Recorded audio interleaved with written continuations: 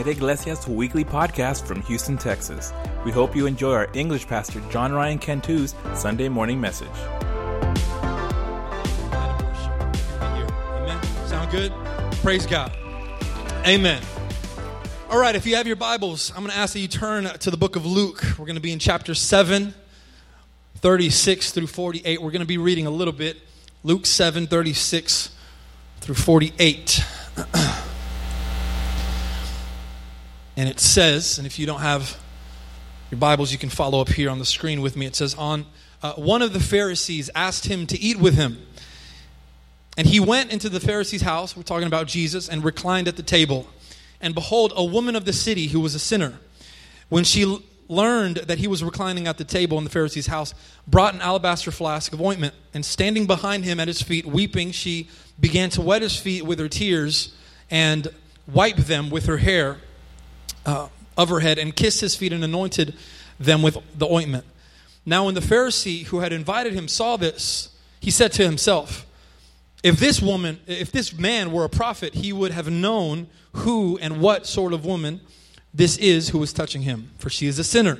And Jesus answered him, Simon, I have something to say to you.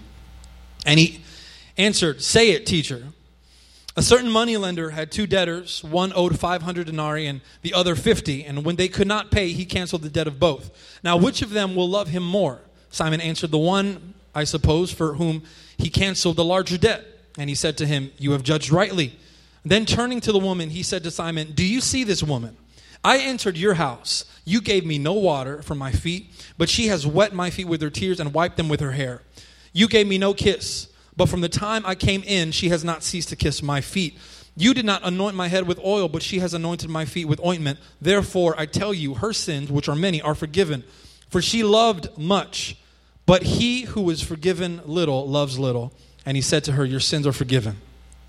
Amen. Let's pray over this word. Heavenly Father, we thank you, my God, for everything that you are, Lord.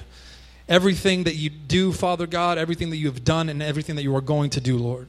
We ask right now, Father God, that you open up our hearts and our minds, Lord, to receive the word that you have given this morning, Father God. In Jesus' name, amen. Amen. I've entitled today's message, Grounded Gratitude. Grounded Gratitude. In America, we have this day called Thanksgiving, which most of you are pretty aware of, I'm sure. And this Thursday, you're probably going to celebrate the holiday with your family, and you're probably going to eat a lot and have a lot of fun. And then you're going to quickly forget about Thanksgiving and go back into Christmas mode. Notice I said go back into, because many of you are probably already in Christmas mode, right? And so that for just one little second that we have to celebrate Thanksgiving, what do? We look at our lives and we try to be grateful for the things that we have, despite the things that we don't have. And sometimes, if you don't have a lot of things, that's kind of hard to do, if we're honest. And you're looking at what you don't have, and you're looking at your life at what could be better, what should be better, to be grateful for those things. But I think, this is just a theory, okay? I think that we trick ourselves into being grateful for things that we shouldn't really be thankful for, but because we think that's what it means to have an attitude of gratitude, we say, well, I'm always going to be thankful for everything that comes my way. And that's okay, but I think that's not the right approach. I think we could do a little bit better. Because you can't convince yourself to be grateful for something that you're not really grateful for. You can say thank you for it, but gratitude runs a little bit deeper than just saying thank you. Right? You're not thankful for the bad things that happen in your life. You're not. You might be grateful for what it produces. It might produce something good, but when it's happening in the moment, you're not grateful for it. You're not grateful for the evil that exists in your life, the evil that exists in our world, because it's not from God. Evil isn't from God. He is not the author of it. So it's not that we have to be grateful for everything that happens, but we are to be thankful all the time, because as the psalmist says, God is good and his love endures forever. Right? God is good and his love endures forever. That's why we're thankful. Because if I'm a product of something good that is always happening, it never stops, it transcends every season of pain and struggle, we always have a reason to be thankful. That makes sense to you? Because God is always good, and so we should always be thankful because he is always good. Maybe that's the mindset that we need to possess. We need to take our gratitude off of the things that pass away and fade out, and instead be grateful for who God is and what God gives. Because God is always giving good things. God is always good. And so I'm not telling you not to be like appreciative of the things that you have, but don't ground gratitude in possessions. That's the message. Don't ground gratitude in possessions. And that is counterintuitive maybe to what you've been taught in your life, because chances are, growing up, your parents always said, be thankful for what you have. Be thankful. Say thank you. I give you this, you say thank you. We teach, me and Melissa, we teach Layla to say thank you. Anytime you get a gift, you say thank you, because I know how your face looks when you get gifts. You just say thank you, okay? Just do it. Just say thank you. Be grateful, all right? And you probably tell your kids that. It's something that we teach, you know? You don't need more toys. You don't need more toys. You have plenty of toys. Be grateful for what you have. And then we talk about, you know, the kids in third world countries, right? Like they don't have anything. You have all this. Be grateful. I'm like, okay. I remember one time, it was after Christmas. I was in kindergarten. And this kid brought in this big Transformer doll that he got for Christmas. He barely could fit it in his backpack. He brought it for show and tell. Everyone was like, wow, that is amazing. I went like two students after him. I had my Gumby doll. You remember Gumby? The little bendy, green, little piece of junk. But be grateful. Be grateful. Be grateful for what you have. But what I'm saying is you should never ground gratitude in things. Don't ground gratitude in things. It should never be grounded in a what, but rather in a who. Because what you have, I'll tell you why, what you have in one season is going to be different than what you have in another season. And so what that's going to create is levels of gratitude, where depending on what you have, that's going to determine your level of gratitude. If I told you you want $1 million, oh, praise the Lord, hallelujah. Thank you, Jesus. I have my plan. You already have your plans if you want $1 million. You already know exactly what your next step is. And you're going to be dancing and crying. And you'll be like, Lord, I prayed for this and you heard my cry. You might be speaking in tongues. I mean, you're going to go crazy. Thank you, Jesus. If I told you you want $5, cool. Right. That sounds good. Right? Instead, ground your gratitude on a who. Ground it in Jesus, because Jesus is infinitely good. Jesus is infinitely loving, infinitely kind, infinitely merciful, and so that creates an infinite amount of gratitude. You can appreciate what you have in your life, but be grateful for God alone, because He is enough. I think that the church has forgotten about this very simple, practical truth, and that's just to be grateful. Just to be grateful, church. And you know, perhaps when you first came to Christ, I mean, you gave God thanks for everything. Everything. I mean, you looked at your life in a whole other light. I mean, it had new meaning. I mean, the food tasted better. The air smelled fresher, even though you still lived in Pasadena, right? Like it was good. Like you were giving God thanks for everything. But somewhere along the way, we slowed down on the gratitude. And gratefulness became grumbling, and then grumbling became grumpiness. You know what I'm talking about? And so this isn't to say that we've lost our appreciation for what God has done for our lives, but appreciation doesn't go as deep as gratitude. Appreciation should be reserved for things, not for the who. And in this story that we read, it might have been the appreciation that this Pharisee had for Jesus that got Jesus an invitation into his home. Jesus, I appreciate everything that you do, what you're about. You know, I support you. I support your ministry. Come over to the house, and I'm gonna just, you know, we're just gonna hang out, and I'm gonna show you that appreciation. I don't know if it was appreciation. It could have been something else. It could have been a different motive, but I think that many times we fail to have an attitude like the sinful woman who washed Jesus' feet, and instead we carry an attitude much like the Pharisee. See, in these days, anytime a prominent figure would go to someone's house and the whole neighborhood heard about it, they would make themselves like uninvited guests. They would gather around the house of the host, of whoever had invited this prominent figure. In this case, it was Jesus, and they would gather around the house and they'd try to listen in to their conversation, try to see what they're doing. It's kind of like the ancient version of podcasting, right? And so Jesus is there with this Pharisee, Simon, and they're having a conversation. They're reclining at the table, and people are there, and then all of a sudden, Jesus feels something on his feet. And if it were us, we would probably, get up out of our chair and scream a little bit. You might think it's a bug or like a snake or something.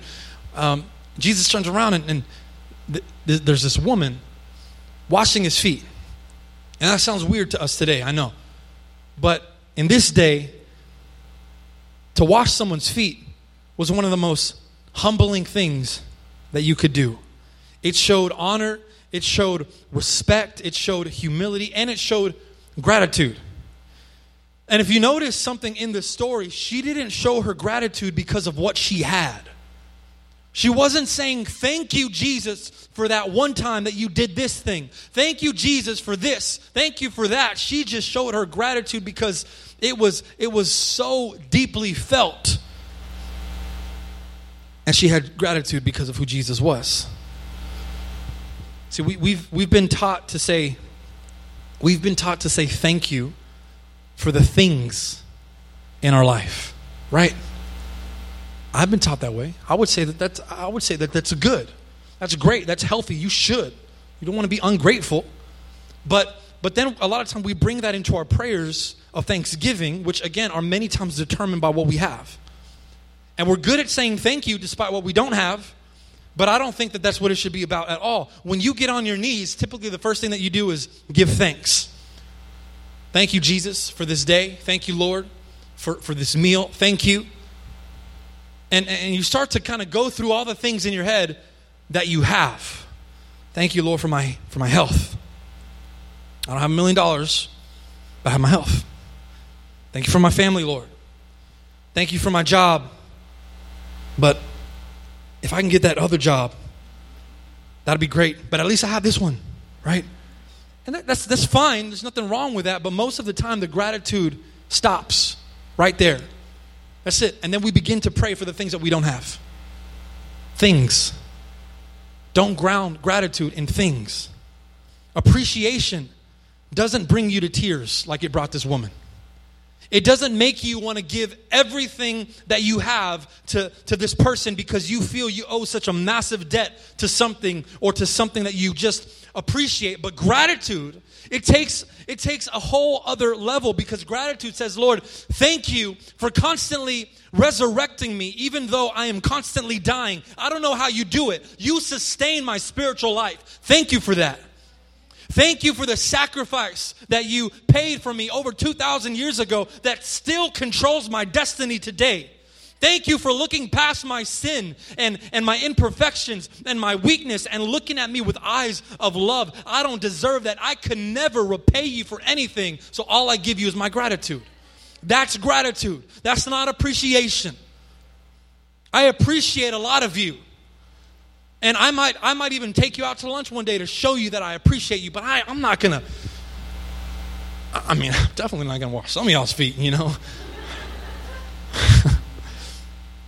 That is so much deeper.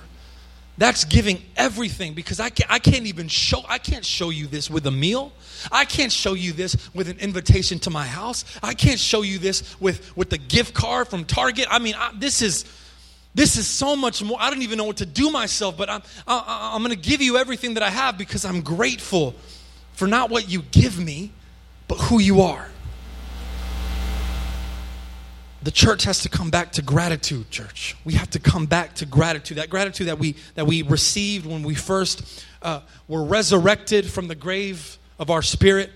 Verse 39, it says this: Now when the Pharisee who had invited him saw this, he said to himself, if this man were a prophet, he would have known who and what sort of woman this was who was touching him, for she's a sinner.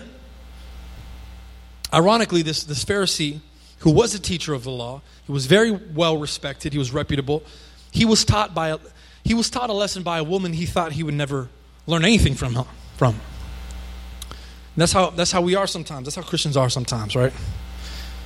Have you ever met a person who's just so stubborn? They're unteachable. You can't teach them anything. And they might say, "Oh, it's not that I'm unteachable. It's just that I can't learn certain things from certain people. I need someone who's above me. I need someone who's been where I'm trying to go. I need someone who's got more degrees, who's got more experience. I need someone wiser. I can't learn from you." Layla teaches me things all the time. My 4-year-old. She'll remind me of things that we taught her that we don't always apply. And she teaches me of how to apply those things that we teach her. So she's teaching me.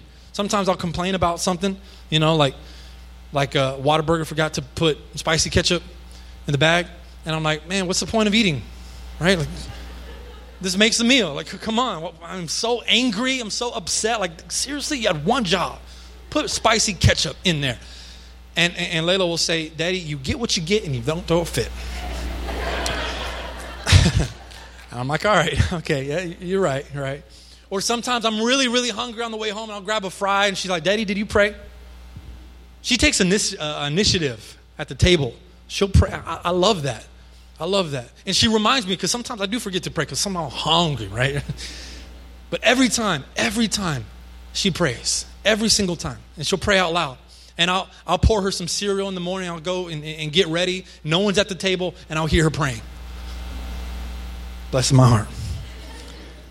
But we can learn from just about anyone, church. You can learn from someone who doesn't have the same experience that you have. You can learn from someone who doesn't have as much education. You can learn from someone half your age. You can learn from someone twice your age. You can even learn from someone who doesn't even work in the same industry that you work in. And Christians don't typically try to learn things from new Christians or sinners, because those are the ones who come broken. Those are the ones who need restoration. Those are the ones who need all the things that I already have. And so we think that we could teach them everything. Well, you need to be discipled. You're the one who needs fixing. They're the sinners. We forget that we're sinners too. We're just forgiven sinners.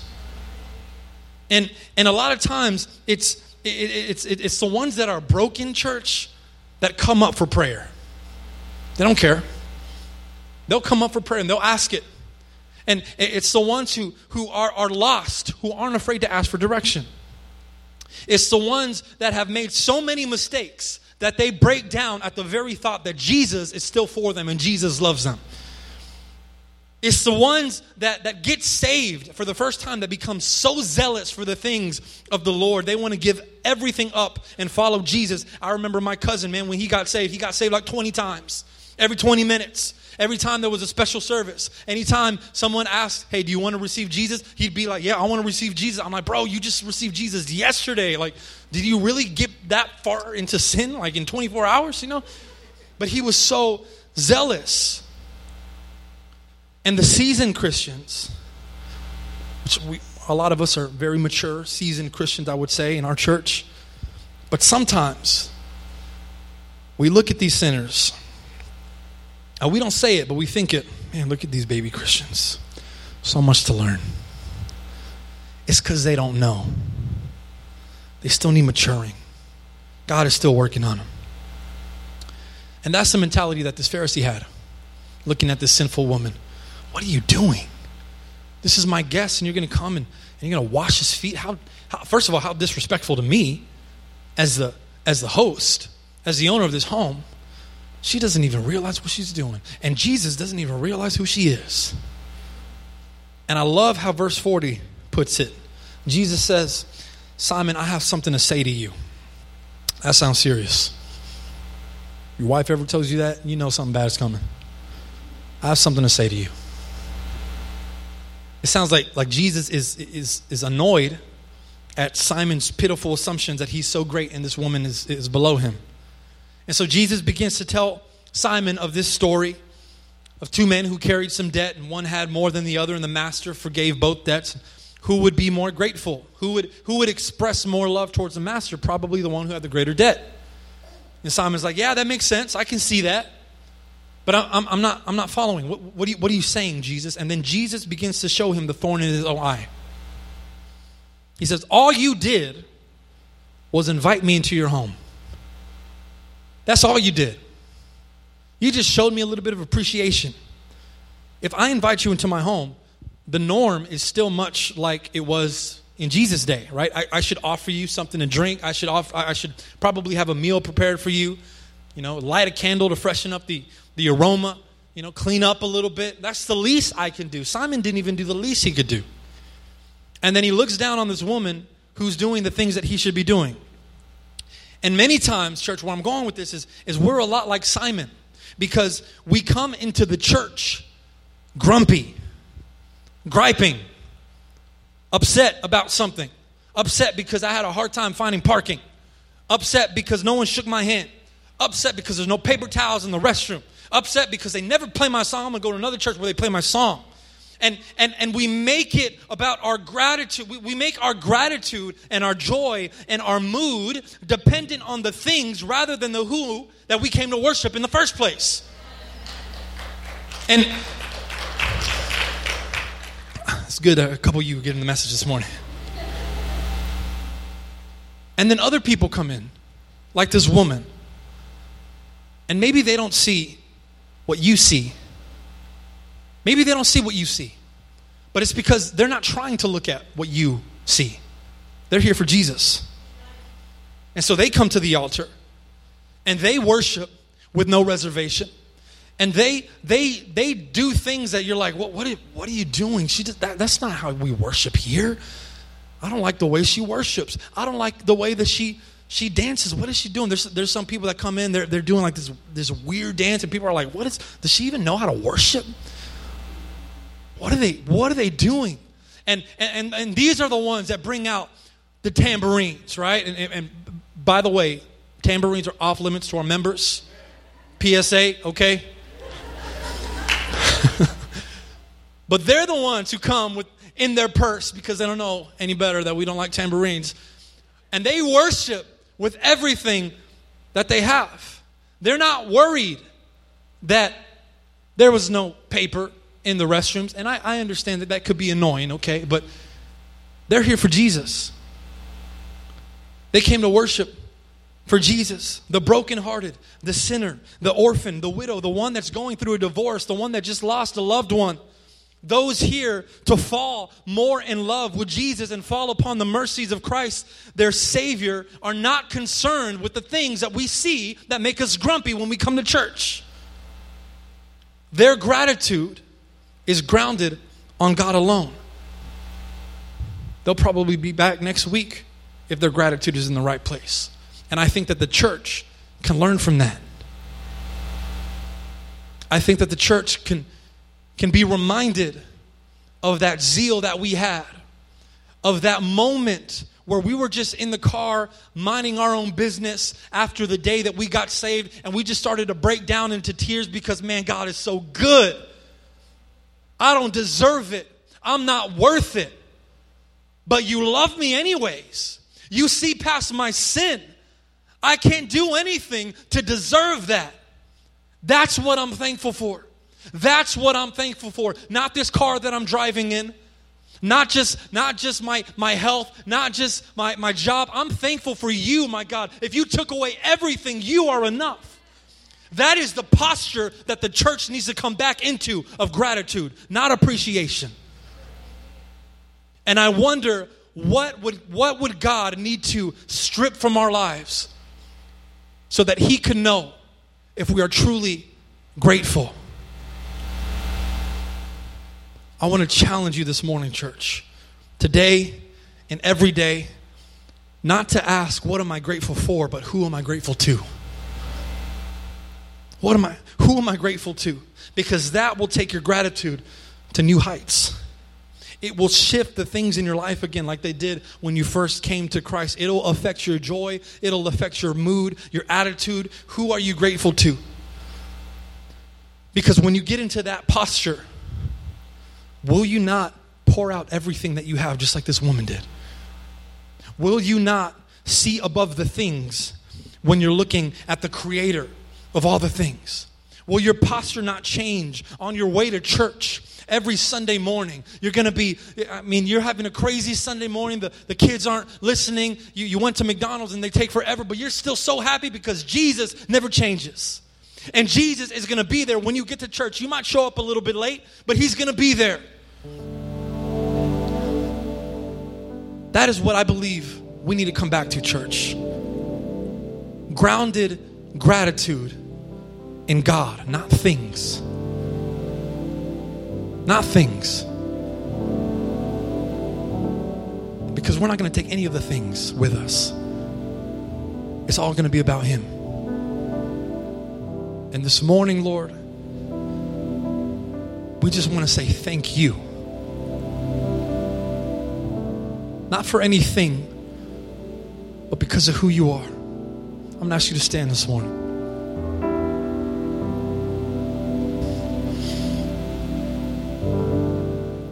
Right there where you're at, just begin to say thank you to God. Come on. Come on, show him your gratitude this morning. Don't think about what you have, what you don't have. This is not about that. We're thanking him for his infinite love, for his infinite mercy that he has poured out upon us, sinners. My God, I am thankful, my God. I am thankful because of you. I am thankful because without you, there would be no me.